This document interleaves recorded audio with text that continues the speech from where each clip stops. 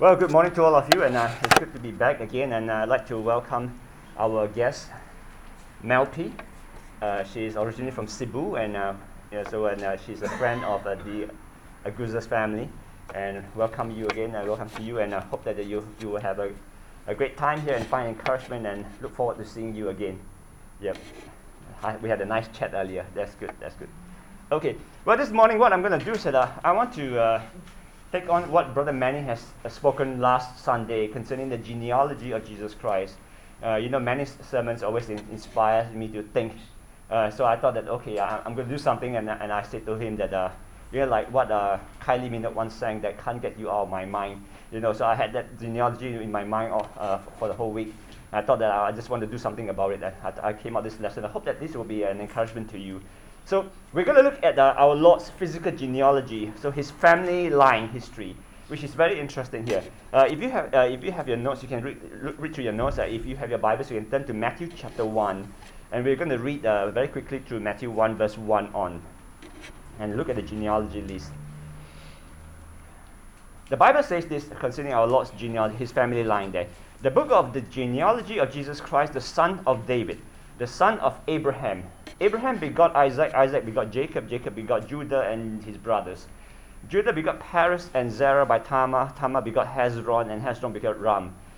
Ram begot Abinadab, Abinadab begot Nahshon, Nahshon begot Salmon. Salmon begot Boaz by Rahab, Boaz begot Abab by Ruth. Abab begot Jess, and Jess begot David the king. David the king begot Solomon by her, who had been the wife of Uriah. Solomon begot Rehoboam, Rehoboam begot Abijah, Abijah begot Asa, Asa begot Jehoshaphat, Jehoshaphat begot Joram, Joram begot Uzziah, Uzziah begot Jotham, Jotham begot Ahaz, Ahaz begot Hezekiah, Hezekiah begot Manasseh, Manasseh begot Amon, and Amon begot Josiah. Josiah begot Jeconiah and his brothers about the time they were carried away to Babylon. And after this they were brought to Babylon. Jeconiah begot Shealtiel, Shealtiel begot Zerubbabel, Zerubbabel begot Abiud. Abiud begot Eliakim, Eliakim begot Azor, Azor begot Zadok, Zadok begot Achim, and Achim begot Eliud. Eliud begot Eleazar, Eleazar begot Matan, Matan begot Jacob, and Jacob begot Joseph, the husband of Mary, of whom was born Jesus, who is called Christ. So all the generations from Abraham to David are 14 generations, and from David until the captivity in Babylon are 14 generations, and from the captivity in Babylon until the Christ are 14 generations. Phew. Names are quite difficult to read, isn't it? So what I want to do this morning, as we look at this, when you look at the genealogy itself, it's very interesting. There are lots of names there. Some of you might find the names familiar, because I've done a series of the studies of the kings of Israel and Judah. So you see some of the names appearing familiar to you. And while others may be a bit strange to you as well, it doesn't matter. But I think that genealogies are always very interesting. It provides a family tree of where he came from, and where Jesus came from, and you can draw many lessons from genealogies. And I thought that I want to share you just 4 lessons this morning, which we will look at it shortly. So, for the purpose of this morning's sermon, what I'd like us to do is to spend some time on Matthew's expression of Jesus himself. In verse 1 of Matthew 1, where he called Jesus the son of David. If you notice, the son of David was first on the line itself. Immediately after the name Jesus Christ, the son of David. So I'd like us to focus on that itself. But as a matter of background, genealogies are important, you see, especially for the Jews. The reason why that Matthew has put down the genealogy of Jesus here in his gospel account is because the Jews, they were really concerned about genealogies. You see, where it shows where they came from. And we know that Matthew's gospel was aimed at the Jewish readers. And that's why that Matthew has gone through such a long list of names by trying to establish the fact that Jesus was the son of David. So when Matthew makes this claim that Jesus is the son of David, based on the genealogy record itself, he was making 2 important claims. Number 1, that Jesus was of the direct royal lineage. Yeah? That means that Jesus came from the royal lineage of the house of David. That's why you see that he called Jesus the son of David. This is number one, you see.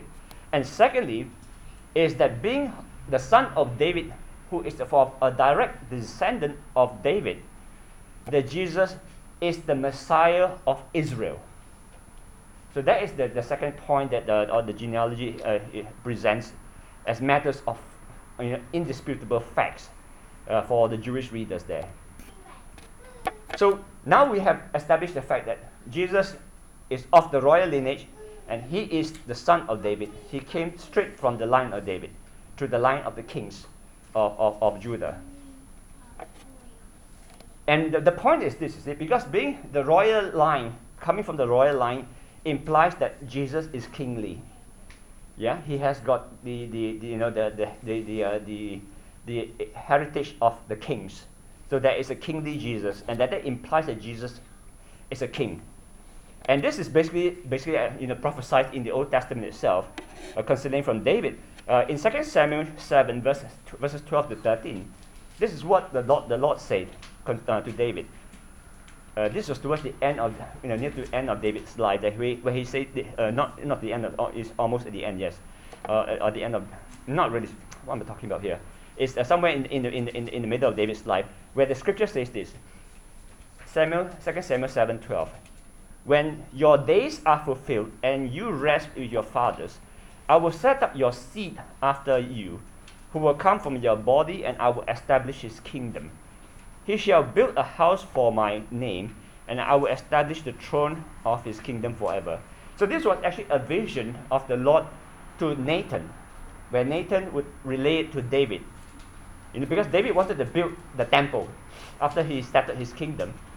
So the Lord said, no, you don't build the temple for me. Your son after you will build the temple for me, the house for me. And the Lord said something very interesting there. He said that David's house would reign on the throne forever. There is, in other words, that the son of David, this has got spiritual connotations to it as well. That means that what the Lord is saying is that the son of David, the Messiah, one day will reign spiritually in the eternal kingdom, which the house of David would be on the throne forever. And this is a prophecy basically, so that it has got double meaning. Yes, it has a reference to Solomon.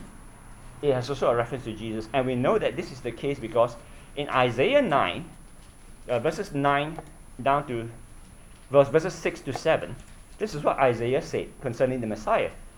Verse 6 says that, "For unto us a child is born, unto us a son is given, and the government will be upon his shoulder. And his name will be called Wonderful, Counselor, Mighty God, Everlasting Father, Prince of Peace." And then Isaiah continued that he says that of the increase of his government and peace, there will be no end.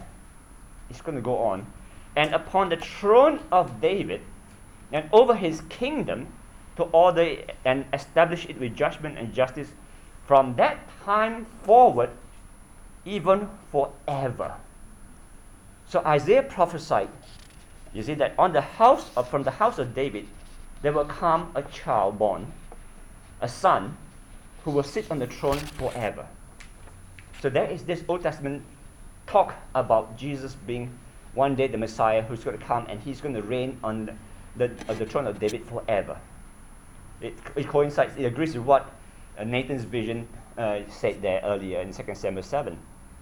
So when it comes to the New Testament times, the New Testament confirms for us that this prophecy has been fulfilled in Jesus Christ. And that's why that Matthew's genealogy begins with Jesus Christ, the son of David. You see? So it points to the fact that Jesus is the son of David. And this is going to continue, that the New Testament continues to tell us that Jesus Christ will sit on the throne as king. And this is where the fulfillment of the prophecy was being mentioned by Luke. In Luke 1, verse 32, where the scripture says this, "And he will be great, and will be called the Son of the Highest. And the Lord God will give him the throne of his father David." You see? So all these passages points to the fulfillment that Jesus Christ, the son of David, will be the Messiah, to sit on the throne of David forever. And the fulfillment has been seen in Luke 1 itself. And this is only one of the several New Testament passages that talks about Jesus being the Messiah. But what about the Jews? How did the Jews see the Messiah? So in Matthew 21, we find the Jews telling us how they would identify their Messiah. In Matthew 21, verse 9, the scripture says this: Then the multitudes who went before and those who followed cried out, saying, Hosanna to the Son of David. You see? Hosanna to the Son of David. Blessed is he who comes in the name of the Lord. Hosanna in the highest. So here you see that the crowd were cheering on Jesus as Jesus was entering into Jerusalem, sitting on the back of a donkey. Yeah? They called him the Son of David. Just like the genealogy, isn't it? The genealogy begins with the Son of David. So here you are. The Jews knew that the Messiah will be called the Son of David. Matthew's genealogy says Jesus is the Son of David. So therefore you can see how it coincides. The prophecies spoke of the Son of David. The fulfillment spoke of the Son of David. The people spoke of the Son of David. When Jesus had a conversation with the religious leaders of the Jews about the Messiah, this was the question that Jesus asked and their answer. That was in Matthew 22, verse 42. Jesus asked them this question: What do you think about the Christ? The Christ is the Messiah. Whose son is he? And the scripture says, they said to him, the Son of David. So here we are. We can see that the evidence in the scripture shows us that the Jews evidently understood that the Messiah would come from the house of David, direct from his line, and he would be called the Son of David. I hope you can see the connection there. Why that Matthew, called Jesus the Son of David on the genealogy. That is a very big indication, you see, that Jesus is the Messiah. There is no doubt about that. But of course, that the Jews had a different perception and understanding of their Messiah. You see, God's plan for the Messiah was not to come to establish an earthly kingdom. That was what the Jews were thinking of, you see. Our Messiah, the Son of David, is going to come, sit on the house of David, the throne of David, and kick all the Romans out. You see, and we will have our land, the land of Canaan back again. So that was how they looked at it. But that was not God's plan. God's plan is that the Son of David, the Messiah, would come, but he will not reign on the earth. His reign is going to be spiritual. His kingdom is going to be heavenly and eternal, as opposed to any physical kingdom, as we've seen in the pages of history. And this spiritual aspect of the eternal kingdom has been prophesied in the Old Testament, which we have seen earlier, and has found fulfillment in the New Testament. For example, in Hebrews 1, the writer of the Hebrews, speaking of Jesus, quoting it in the sense of a fulfillment there of the prophecy, he said in Hebrews 1:8, But to the Son, he says, Your throne, O God, is forever and ever. A scepter of righteousness is the scepter of your kingdom. So the reign, God's reign, according to God's scheme, Jesus, the Son of God, the Son of David, was to sit on the throne of the heavenly kingdom, which is spiritual, and reign eternally. You see? So that was God's plan. The Jews wanted a temporal earthly kingdom, but God's plan is spiritual, eternal kingdom. And that's why that when Pontius Pilate asked Jesus, when he was questioned, whether he was the king of the Jews, and this was what Jesus answered, was in John 18, verse 36, where Jesus said this, My kingdom is not of this world. If my kingdom were of this world, my servants would fight so that I should not be delivered to the Jews. But now my kingdom is not from here. So Jesus was very clear. Yes, I am the king of the Jews, but not as you think, because my kingdom is not of this world. My kingdom is heavenly, is eternal. And I am the Son of David, who's going to sit on the eternal throne of the heavenly kingdom. you see, and reign forever. And that's why that when you put all these things together, you see why that Matthew begins the account of the genealogy with the words, Jesus Christ, the son of David. That's the reason why, to establish his messiahship.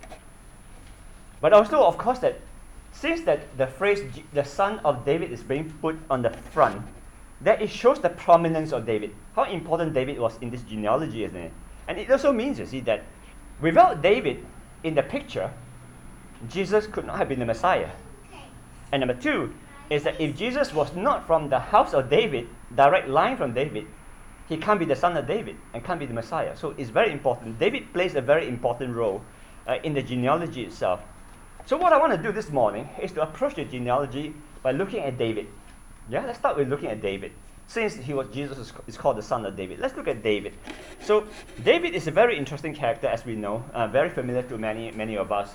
I preached a whole series of sermons on David years ago, if you remember. And we know that David and our Lord came from the same tribe, because he's the son of David, so they came from the same tribe, which was the tribe of Judah. So that was the line, the Judean line, from the tribe of Judah. How was David's relationship with his family tribe of Judah? This becomes very interesting. For those of you who have sat through my sermons before, you know the kind of family relationships with Judah. David's relationship with his family tribe of Judah was not a very simple one. It's not a simple one. It all started from the time after his victory over Goliath, the famous story of David and Goliath. So after his victory over Goliath, you remember that King Saul, who was the king of Israel at the time, he was very jealous of David's achievements.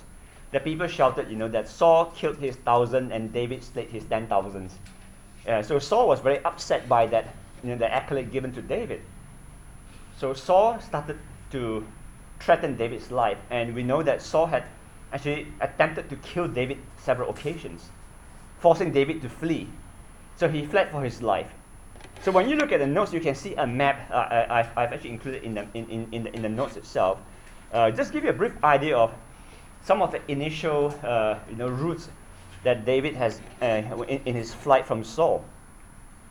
So from the account, first of all, from the account of the Bible, we know that when David fled for his life from Saul, he was alone. Yeah. So he went to Ramah, and then from Ramah he fled to the place called Nob. So he was alone there when he was at Nob, because we know the Bible, because the Bible tells us in 1 Samuel 21, verse 1. And this is where the Bible says, "Now David came to Nob, to Ahimelech the priest. Now Ahimelech was afraid when he met David, and said to him, 'Why are you alone, and no one is with you?'" So it tells us, David was on his own when he was running for his life. So we know, when you look at the map, you can see Ramah from the north, and then it comes down the arrow pointing to Nob. And from Nob, then David continued to leave Nob. He fled. He went to Gath, which was basically southwest. That was in the area where the Philistines were, the enemies of Israel. Again, that when he was at Gath, he was still alone. And we know this because in 1 Samuel 21 again, verse 10, the scripture says, "Then David arose and fled that day before Saul and went to Achish the king of Gath. And the servants of Achish said to him, 'Is this not David the king of the land? Did they not sing of him to one another in dances, saying, Saul has slain his thousands and David his 10,000s?' Now David took these words to heart and was very much afraid of Achish the king of Gath. So he changed his behavior before them, pretended madness in their hands, scratched the doors of the gate, and let his saliva fall down on his beard." So on this occasion, David fled from Nob. He went to Gath, hoping to seek refuge with his enemies.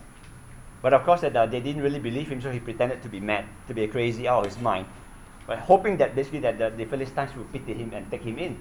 But instead, they kicked him out. And that left him with no choice. That he then left, and then he traveled again.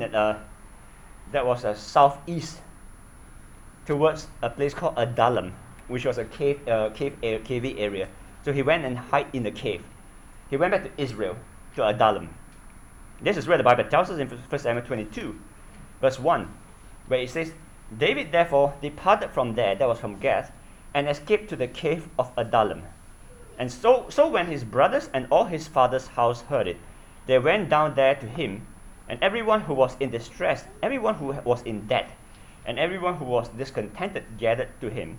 So he became captain over them, and there were about 400 men with him. So this account tells us, after the Philistines rejected David, so he went to Adullam, and there he met up with his family, and with about 400 men with them. All of them were very desperate men and unhappy men, and they all were hiding in the cave of Adullam with David, and he became his leader. So this was the first time, that David had companionship since he fled from Ramah on his own. But this time now they were from his family, his father's house, plus some other men there. And from here, when you read the life of David, you will find that most of the times that he was moving around, it will be in the region of Israel, which is actually within the tribe of Judah. His movement was always usually around the area.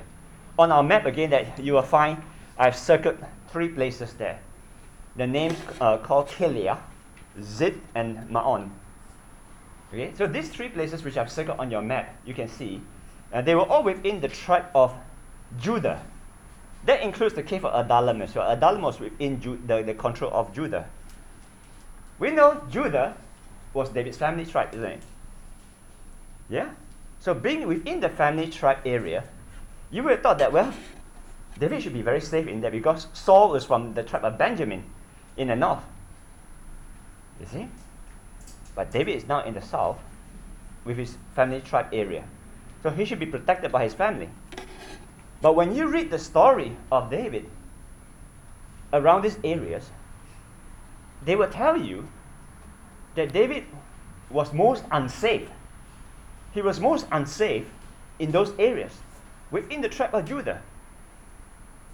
The reason is because his family tribe would over and over again betray him to King Saul.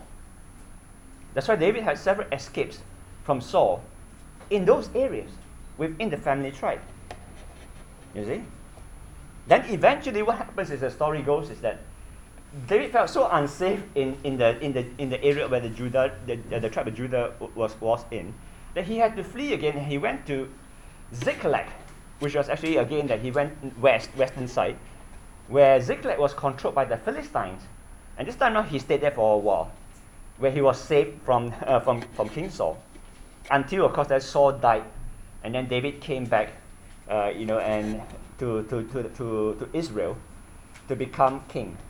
But the story is very interesting. That when David first decided to return to Israel, he didn't know where to go. So first of all, he thought that, okay, I'll go to the cities of Judah because they are my family tribe. So 2 Samuel 2 verse 1 said this. So it says, it happened after this that David inquired of the Lord, saying, Where shall I go up to any of the cities of Judah? And the Lord said to him, Go up. David said, Where shall I go up? And he said, To Hebron. So Hebron was the place that David went next. After he left Ziklag, he went to Hebron. Hebron was not very far from Jerusalem, basically, in the southern side of Jerusalem. It was for the very first time when David went, this was after King Saul died. So David's arch enemy died, yeah? So David went to the tribe of Judah at Hebron. And this was the place where the tribe of Judah made him king of the tribe of Judah. He wasn't a king of Israel immediately. He was king of the tribe of Judah. We can kind of perhaps understand why that the tribe of Judah decided to crown him as their king, whilst the rest of Israel rejected him. I think the answer is pretty simple. When you look at the map, you can see that the tribe of Judah is just next to the Philistines. So the enemies always would come across, the Philistines will always come across and trouble and attack Judah. So when King Saul was no longer around, there was no suitable king, to sit on the throne of Israel.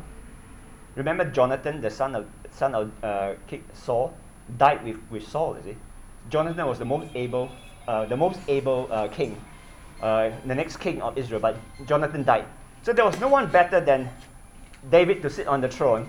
And I think that's why that the tribe of Judah decided to crown him as their king, so that David, the conqueror of Goliath, will be able to protect them from the Philistines. I think that's the reason why that this happened. We know, you see, that what happens after that tells us that Judah was not very happy. That they never supported David. They were forced to accept him as king. We know that because later on, in David's life, later on when he became the king of Israel, of all Israel, David had a son by the name of Absalom. Absalom was a very nice, handsome-looking, tall, strong young man. So he rebelled against David, the king of Israel. He usurped David's throne. David was forced to flee from his son Absalom. You see? And this was very interesting. The story becomes very interesting.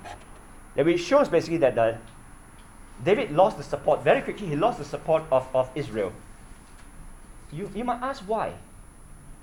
Why would David lose the support of Israel so quickly when his son was there? I think the answer is quite simple. Because Israel put him as their king simply because they had no better candidates. So when a better, younger, stronger, nicer looking man came along, that's why they said, we'll let him be king. Get David out. We never liked him in the first place. I think that is one of the indicators itself. And this is shown also that in 2 Samuel 19, the story becomes very interesting. This happened after David's return to Israel, when Absalom, his son, lost. He lost in the battle. He wanted to kill his father, but David sent his army over, and then Absalom died in the battle. Then they were forced to get David back as king. And this is where the account comes from, 2 Samuel 19, verse 9, where it says this. Now all the people were in a dispute throughout all the tribes of Israel, saying, the king saved us from the hand of our enemies. He delivered us from the hand of the Philistines, and now he has fled from the land because of Absalom. But Absalom, whom we anointed over us, has died in battle. Now therefore, why do you say nothing about bringing back the king? So King David sent to Zadok and Abiathar the priest, saying, speak to the elders of Judah, saying, why are you the last to bring the king back to his house, since the words of all Israel come to the king to this very house? You are my brethren, you are my bone and my flesh. Why then are you the last to bring back the king? So it's a very sad account here. That, okay, Absalom, David's son, usurped the throne, kicked his father out, tried to kill his father in a battle. Instead, he got killed. So Israel had no other better candidates as king. The majority decided to bring David back. So David came back. But then the tribe of Judah, his family tribe, they were not amongst the supporters of David. And that's why David said that, why are you the last to come to bring me back? Are you not my family? So this tells us, this tells us the type of relationship between David and his family tribe was not a very good one. Family pride. If you think about this, if you have someone within your family who has done something really that you can be proud of, you will want to identify with the person, isn't it? Now, you want to identify with this. Yeah, I'm his family. I know him because he's my uncle or whatever. You want to do that. But David, the conqueror of Goliath, he was a hero of Israel. But yet, that throughout history, you find that his family tribe of Judah did not seem to like to associate themselves with him. You see?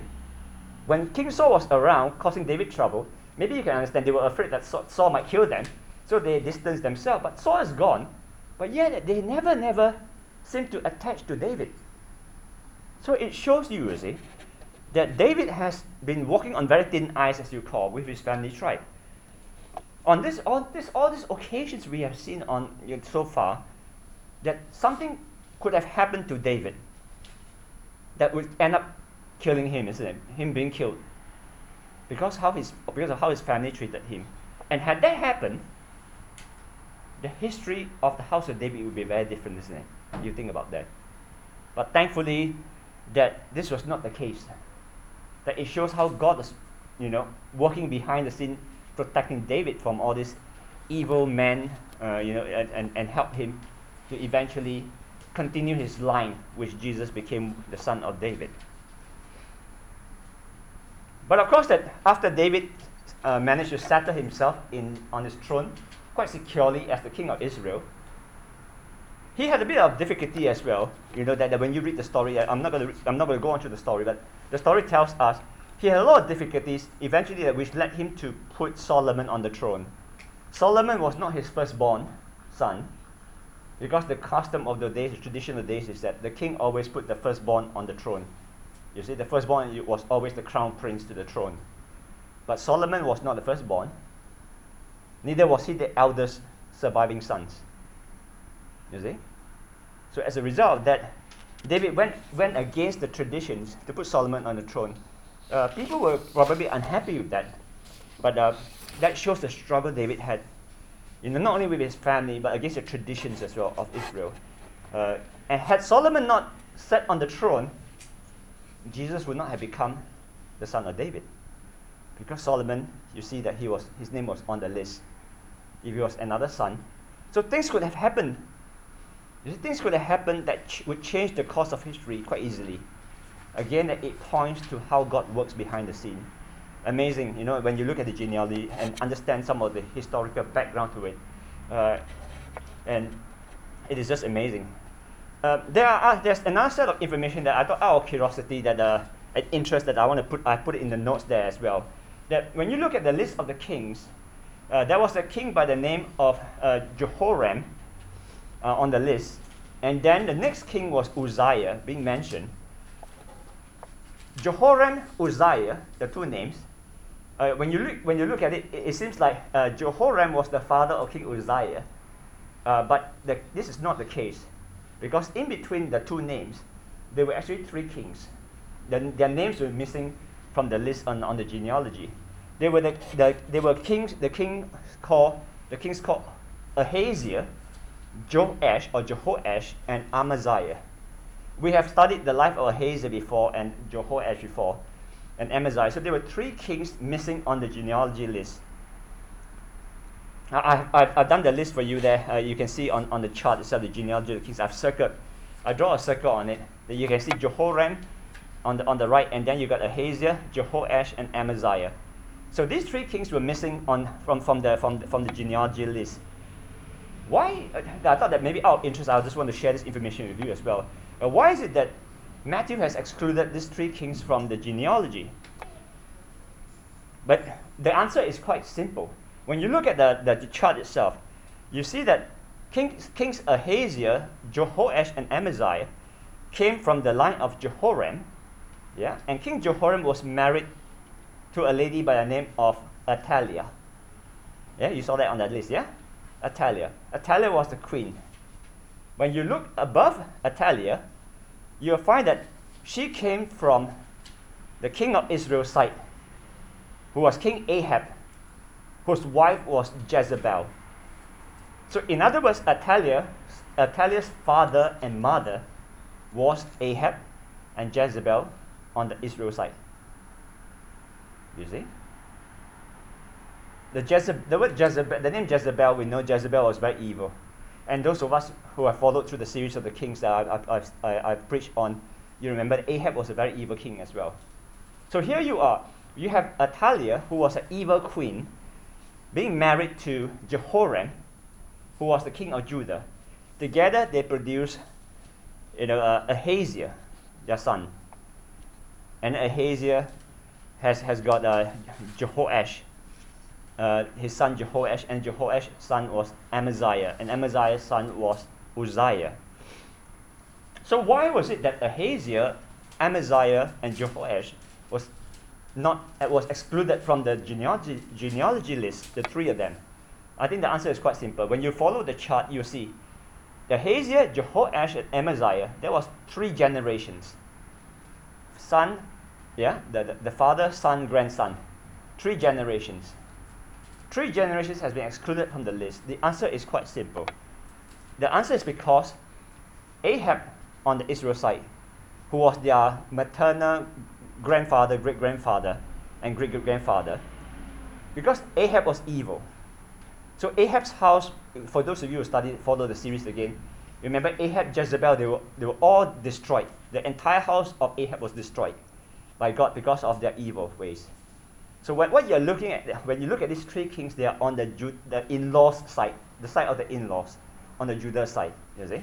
So the three kings there, 3 generations.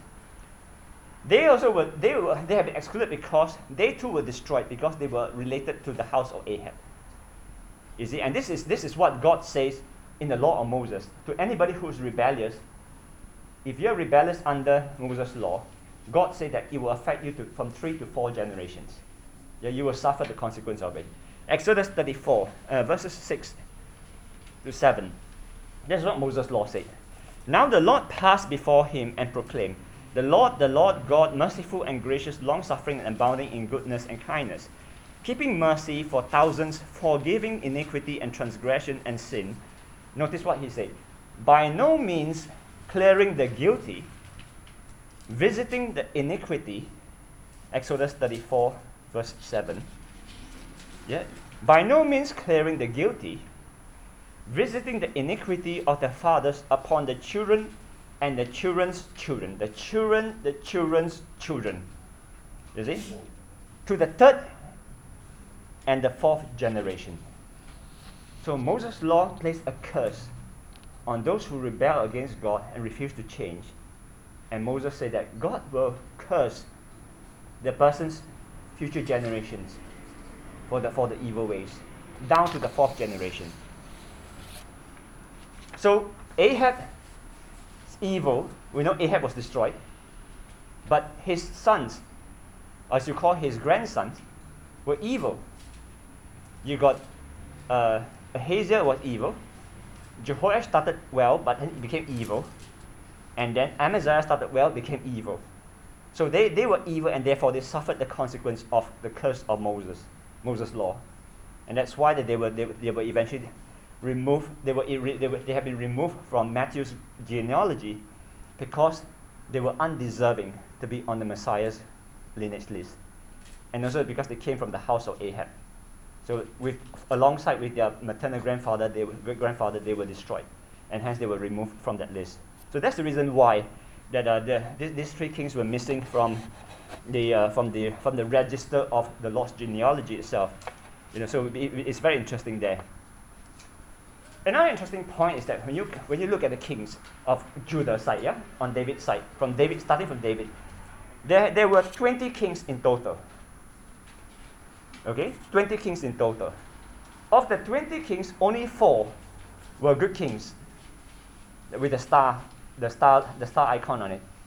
There were only 4 good kings, and then with 7 of them, with this circle thing, the icon on it, with 7 of them starting off well, but then ended up in apostasy. Okay, and then the remaining were evil. You see?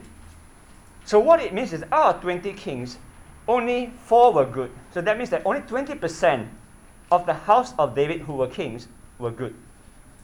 The rest were evil. 80% were evil. So I think that it's interesting. You can see that our Lord's genealogy, family line, is not a very nice looking one, isn't it? Not a very nice looking one. And it's something for us to think about. So I think many talked about that last week as well in the genealogy studies. So our Lord's CV, as you call it, is not a very nice one.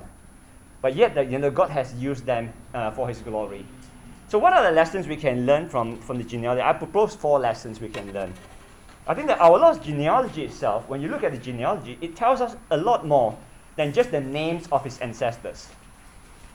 When you understand the historical background behind some of the characters, in particularly David himself, and then some of the kings, I think that we can highlight some of the things that we have observed there. The genealogy of Christ tells us not just the names of his ancestors, but it also tells us of some of the common experiences that faithful saints would share in this world. Yeah, it shows the common experiences of the faithful saints. Firstly, number one, we know that David struggled a lot with his family tribe, with his people, and eventually even struggled to put Solomon on the throne as his heir. He struggled with his family tribe, those who sang praise, that David slayed his 10,000. Eventually, they betrayed David. And then when Solomon became king, you see the Solomon experienced a similar kind of events that God actually experienced himself. In the days of Solomon, we know that Solomon built the temple, Solomon's temple. And when the temple was built, you remember the sermons, isn't it? That the people were praising God at the inauguration of the temple. But the same voices that praised the Lord at the temple eventually ended up praising idolatry. They rejected God eventually. Those who praised God rejected God eventually. Those who praised David rejected David eventually. You see the common experiences. And then down the lines of all the kings of Judah, it was the same thing. That the people of Judah constantly rejected God. Even there were occasions of the good kings where Judah praised God, and very shortly they rejected God. So David experienced rejection by his people. David experienced rejection by his family. God shared the same in the genealogy. God also experienced rejection by his people and by his family, Israel, who was supposed to be his closest and kindest. So by the time the genealogy reached Jesus, the son of David, we find that Jesus also suffered the same experiences like David and God in the genealogy line. When Jesus first started his ministry on earth, he was also rejected by the people, right at the very early stages, by his own people at Nazareth. Remember, Jesus grew up in Nazareth, born in Bethlehem, but grew up in Nazareth. Luke 4 tells us this. You see, Luke 4:24, where Jesus said that no prophet is accepted in his own country. The people of Nazareth rejected Jesus. His family town, as you call it, in Nazareth. They even tried to kill Jesus. And that was the first time he went up to read the scriptures, you see, when he started his earthly ministry. The people rejected him. But it was just not the people at Nazareth who rejected him. John 7 verse 5 tells us, for even his brothers did not believe in him. So Jesus suffered rejection by his own family. His friends, his family, his enemies, like David. His friends, his enemies, his people. You can see that this is a common experience on the genealogy line suffered by David, by God himself, by Jesus. I thought that this is very interesting. Well, what about us? What about us as Christians?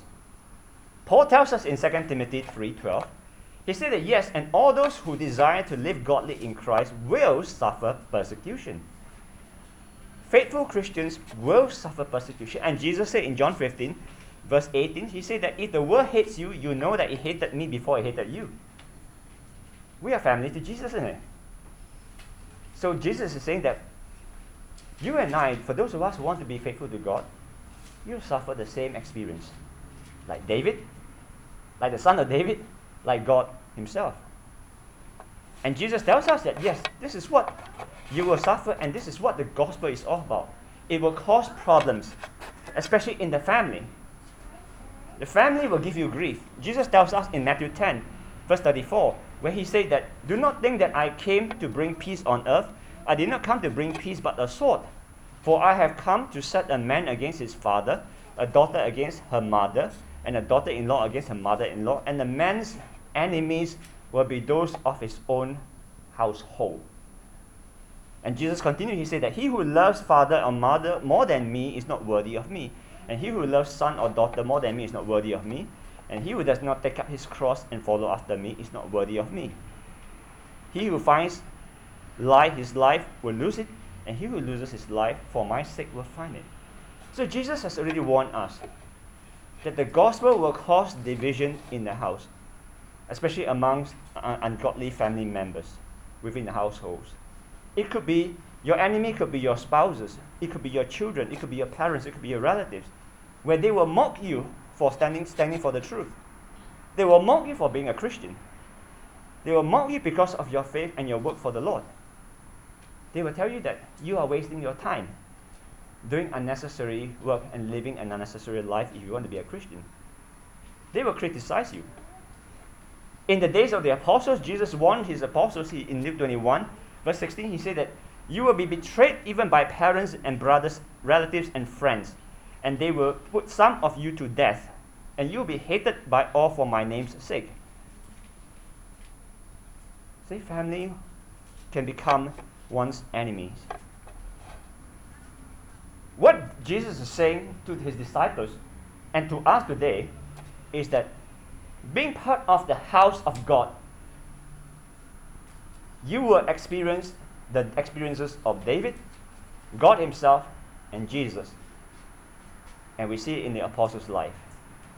And watch out, he says, sometimes your family can become your worst enemies. And these are the times when that faithful Christians are tempted most to give up their faith. And I'm sure some of you have seen in your own Christian lives, some who were once faithful brethren give up their faith because of their family. I know of a preacher who was a missionary from the church, the Lord's church. He was a missionary. I know him as well, American missionary many years back. He was a missionary to Indonesia. For those of you know, Indonesia is an Islamic country, isn't it? He was a missionary to preach the gospel in Indonesia and established quite a number of churches there. That was in the 1980s when I knew him. Eventually he married a Muslim woman, thinking that he could convert her into Christianity. In the end, several years later, I was told that this gospel preacher became a Muslim himself. So that is the kind of pressure, for a Christian from the family, from within the family. It's not easy. It's not easy. And it's during these times when our family gives us problems, put pressure on us and tempt us to forsake the Lord, that we need to turn to our real family. Who are our real family? Jesus tells us, Luke 8, verse 21. Jesus said that, my mother and my brothers are these who hear the word of God and do it. So brethren, the church will become your real family when you're in deep trouble. Because faithful brethren will be there to support you and encourage you in your faith when your family are not supportive. So remember that Jesus tells us our real family are the faithful brethren who will stand with you through thick and thin. That if we want to continue to be on the same family line with the son of David himself, and we are indeed of the line of David, we fall within the genealogy of the son of David. Galatians 3, verse 26 tells us this. That Paul tells us, he said that for you are all sons of God through faith in Christ Jesus. For as many of you as were baptized into Christ have put on Christ. There is neither Jew nor Greek, there is neither slave nor free, there is neither male nor female.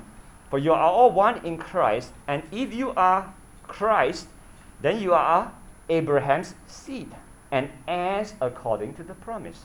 So Paul tells us, you see, when you were baptized into Christ, Kira, Zoo recently, you become part of the genealogy of the son of David, Jesus Christ.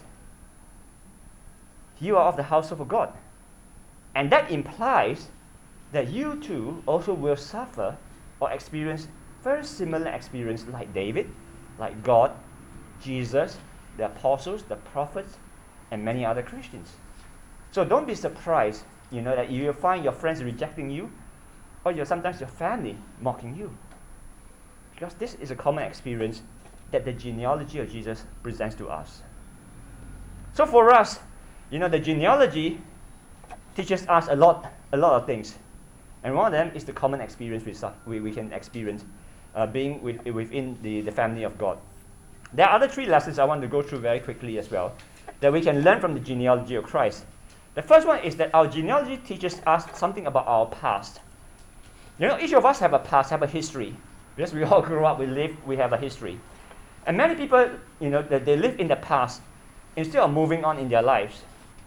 One good example is a man, the Apostle Paul himself. We know the Apostle Paul was a man with a very dark history. He persecuted Christians. He persecuted the church. Although that Paul was a top-notch Jewish rabbi, he was a scholar of Moses' law and the tradition of the fathers. He was very zealous for God to the point that he persecuted the church. But you see that it was his persecution of the church that eventually led him to become the greatest promoters of the gospel. Quite interesting. His past was a persecutor. His present was a promoter of the church. From this itself, we can see how God uses people. God really does not care about our past history. And God can use us to further His cause if only we would leave our past behind, repent of any sins, leave the past behind, and make spiritual progress for Him. Yes, letting go of our past is usually one of the hardest things to do. Sometimes we find it hard to let go certain things of the past. But God expects us to do that. Paul in Ephesians 3 tells us this in verse 12, where he says that, not that I have already attained or am already perfected, but I press on that I may lay hold of that for which Christ Jesus has also laid hold of me. Brethren, I do not count myself to have apprehended, but one thing I do, forgetting those things which are behind and reaching forward to those things which are ahead. I press toward the goal for the prize of the upward call of God in Christ Jesus. So Paul has learned of this. He has learned of his past terrible history when he persecuted the church. He said, I've learned to let it go on my past wrongs. I have learned to forget about them. But that doesn't mean that he was going to totally forget about them. When he said that I'm going to forget about those things of the past, what he meant was that I'm not going to let my past define me now. Yeah? My past should not define my present. You see? And Paul knew, that to truly progress in our Christian walk, we must never let our past history define us as Christians today. We let God define us. You see? Instead, that we should never let our past to become our stumbling block in our life today, to hold us back in service, to prevent us from growing spiritually. You see, and this is where our past becomes a problem. But Paul was very different in how he dealt with his past. He remembered his past not to cause him, grief or to stumble him or stop him from progressing, but he uses his past to become the drivers of his present work. Okay? He let his past to become the drivers of his work. In other words, that he will remember, as he looked at his past, he remembered how good God has been to him. God has been good to him, that causes him that now I want to press forward. I can see that I had a terrible history, but God has been so good to me that I'm going to press forward for Him. And that's what Paul said himself in 1 Timothy 1, verse 15, where he says that this is a faithful saying and worthy of all acceptance, that Christ Jesus came into the world to save sinners, of whom I am chief. Paul called himself the chief of sinners. And then you see what he said. He said, however, for this reason I obtained mercy, that because of my terrible history I got mercy, that in me first Jesus Christ might show all long-suffering as a pattern to those who are going to believe on Him for everlasting life. So Paul is telling us, as I look back to my terrible past, I realize how bad I was, and I also understand how good God is to me. And therefore, I'm going to use this experience of the past to spur me onto it, to make me progress ahead for Christ. Because Christ died for me, even though I was a rebel, a chief rebel amongst sinners. So this is how I think the second lesson rather we can learn from our Lord's genealogy. It should remind us of our past. It should remind us that God doesn't care about our past as long as we turn away from our past wrongs, repent of it, and use our past as the drivers to help us drive forward to serve Him faithfully. That's the second lesson. The third lesson is this. The genealogy of Christ teaches us about our present. So when we look back to our past history of life, think about this. Isn't it the case that sometime, somewhere, and somehow, all of us here, we could have made decisions in our lives in the past, or something may have happened to us which would have led us somewhere else. You think about it. Yeah, I know that because that when I finished my GCSE in Singapore, or the O levels, my plan was basically to go to Malaysia and train to be a chef. Because my late uncle, had a restaurant there, and he was a very good chef, a very popular restaurant. I wanted to go to Malaysia and become a chef. But then I decided not to. I changed my mind. I went to do my A levels. That was where I met my wife in college. She introduced me to the church. So you can see that's how a decision in our life could have brought us somewhere else. Had I ended up cooking in Malaysia, I wouldn't be standing here with you today. So if you think about yourself, would I have made some decisions in my life that I could have been somewhere else? Yeah, the answer is yes. But we are blessed, you see. But we are blessed today. Listen, we are blessed today to be Christians. In the Lord's church, the one true church of Christ, with the faithful and sound brethren in Christ. You could have made certain decisions in your life that you could become an atheist or become a member of some other man-made churches in the denominational world, isn't it? But the fact of the matter is today, we are here. And that shows how good God has been to us by giving us the opportunity of learning His true plan of salvation and be added to His church. So as we look back to our past and consider ourselves today, where we are now at the present, does it not teach us something about how good God is? Shouldn't it spur us to become grateful to God? Grateful for our past? It's because of what happened in the past that has brought us here. We should always be thankful for that as we look at the present in view of our past. Lamentations 3 is my favorite passage there. At Lamentations 3, verses 18 down to 24, where it says this. Jeremiah the prophet said this, "And I said, my strength and my hope have perished from the Lord. Remember my affliction and roaming, the wormwood and the gall. My soul still remembers and sings within me. This thing I recall to my mind, therefore I have hope. Through the Lord's mercies we are not consumed, because His compassions fail not. They are new every morning. Great is your faithfulness. The Lord is my portion, says my soul. Therefore I have hope in Him." This is from where we get the song from. The steadfast love of the Lord never ceases. His mercies never come to an end. They are new every morning. So this is where the verse comes from. Jeremiah the prophet struggled. As he remembered the past, the wrongs of the kingdom of Judah, the people of Judah, that led them into the Babylonian captivity, that he kept on dwelling on the past. He was very depressed about his present situation. They were in Babylon, in captivity, away from Jerusalem, their homeland. So he felt lost. This is where Jeremiah said that, "I'm depressed every morning when I get up. I felt lost because of what my people have done in the past." So he kept on dwelling on that. And then suddenly Jeremiah says that, then this came to my mind. He said, suddenly I remembered something that gave me hope. He said that, through the Lord's mercies we are not consumed, because His compassion fail not. So Jeremiah is saying that, hey, suddenly I realized that, as I look at the past, yes, there was a lot of regrets, but then as I'm sitting here this morning, thinking, I'm still all right, isn't it? I've got my food, I've got my shelter, I'm healthy, I'm mobile, moving around. God has been good. And he said that because of this, I have hope. And every morning when I wake up in the morning, I see the mercies of God never fails. And therefore I have hope in Him. So, brethren, when you look in the past with regrets, yes, but don't dwell on that. every morning when we open our eyes and look at the present, always remember, God is good. It's because of the mercies of God, His compassions that never fail. That's why we are here today. So, the genealogy of Jesus tells us about the past. It also reminds us of the present. That we should always be grateful instead of mourning and complaining every morning. God is good. Let us always remember that. And our final lesson is this. The Lord's genealogy also teaches us about our future. When you look at the genealogy itself, there's a lot of history behind it.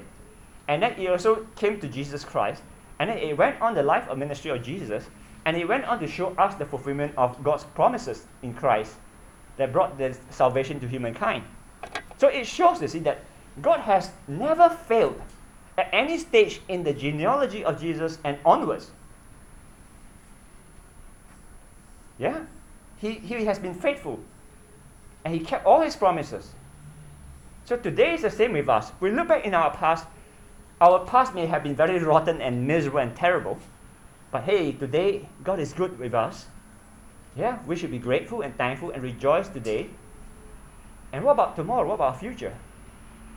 This is where, when you look at the scriptures, when you see how God has fulfilled the promises that He made in Christ, we can be sure that God is going to be faithful and He will keep His promise for us in the future. And therefore, that we have a good future, a great future. No matter how bad life is now, the future is always great. Because one day, no matter what happens, if we keep our faith and hold our faith in God, be steadfast in Him, even if we were to die of COVID tomorrow, we will meet God one day in heaven.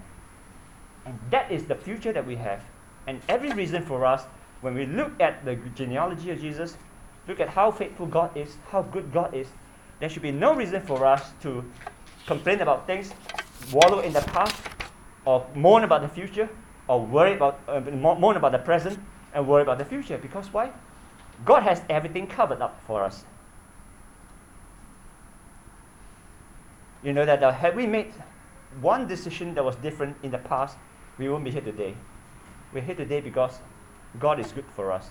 So therefore, let us not lose heart, no matter how difficult life is. Okay, because this part of our present will become part of our history very shortly, isn't it? In the next second. So I want us to encourage us to always look back to your past, not to wallow in the past in sorrows, but to use it to drive yourself forward. Yeah? From the past, look at the mighty hand of God that has brought you to here, to the present time, that will give you the confidence for the future. And remain faithful and confident of what is going to come ahead of us. So brethren, as I end here, remember this. The genealogy of Jesus is just not about history.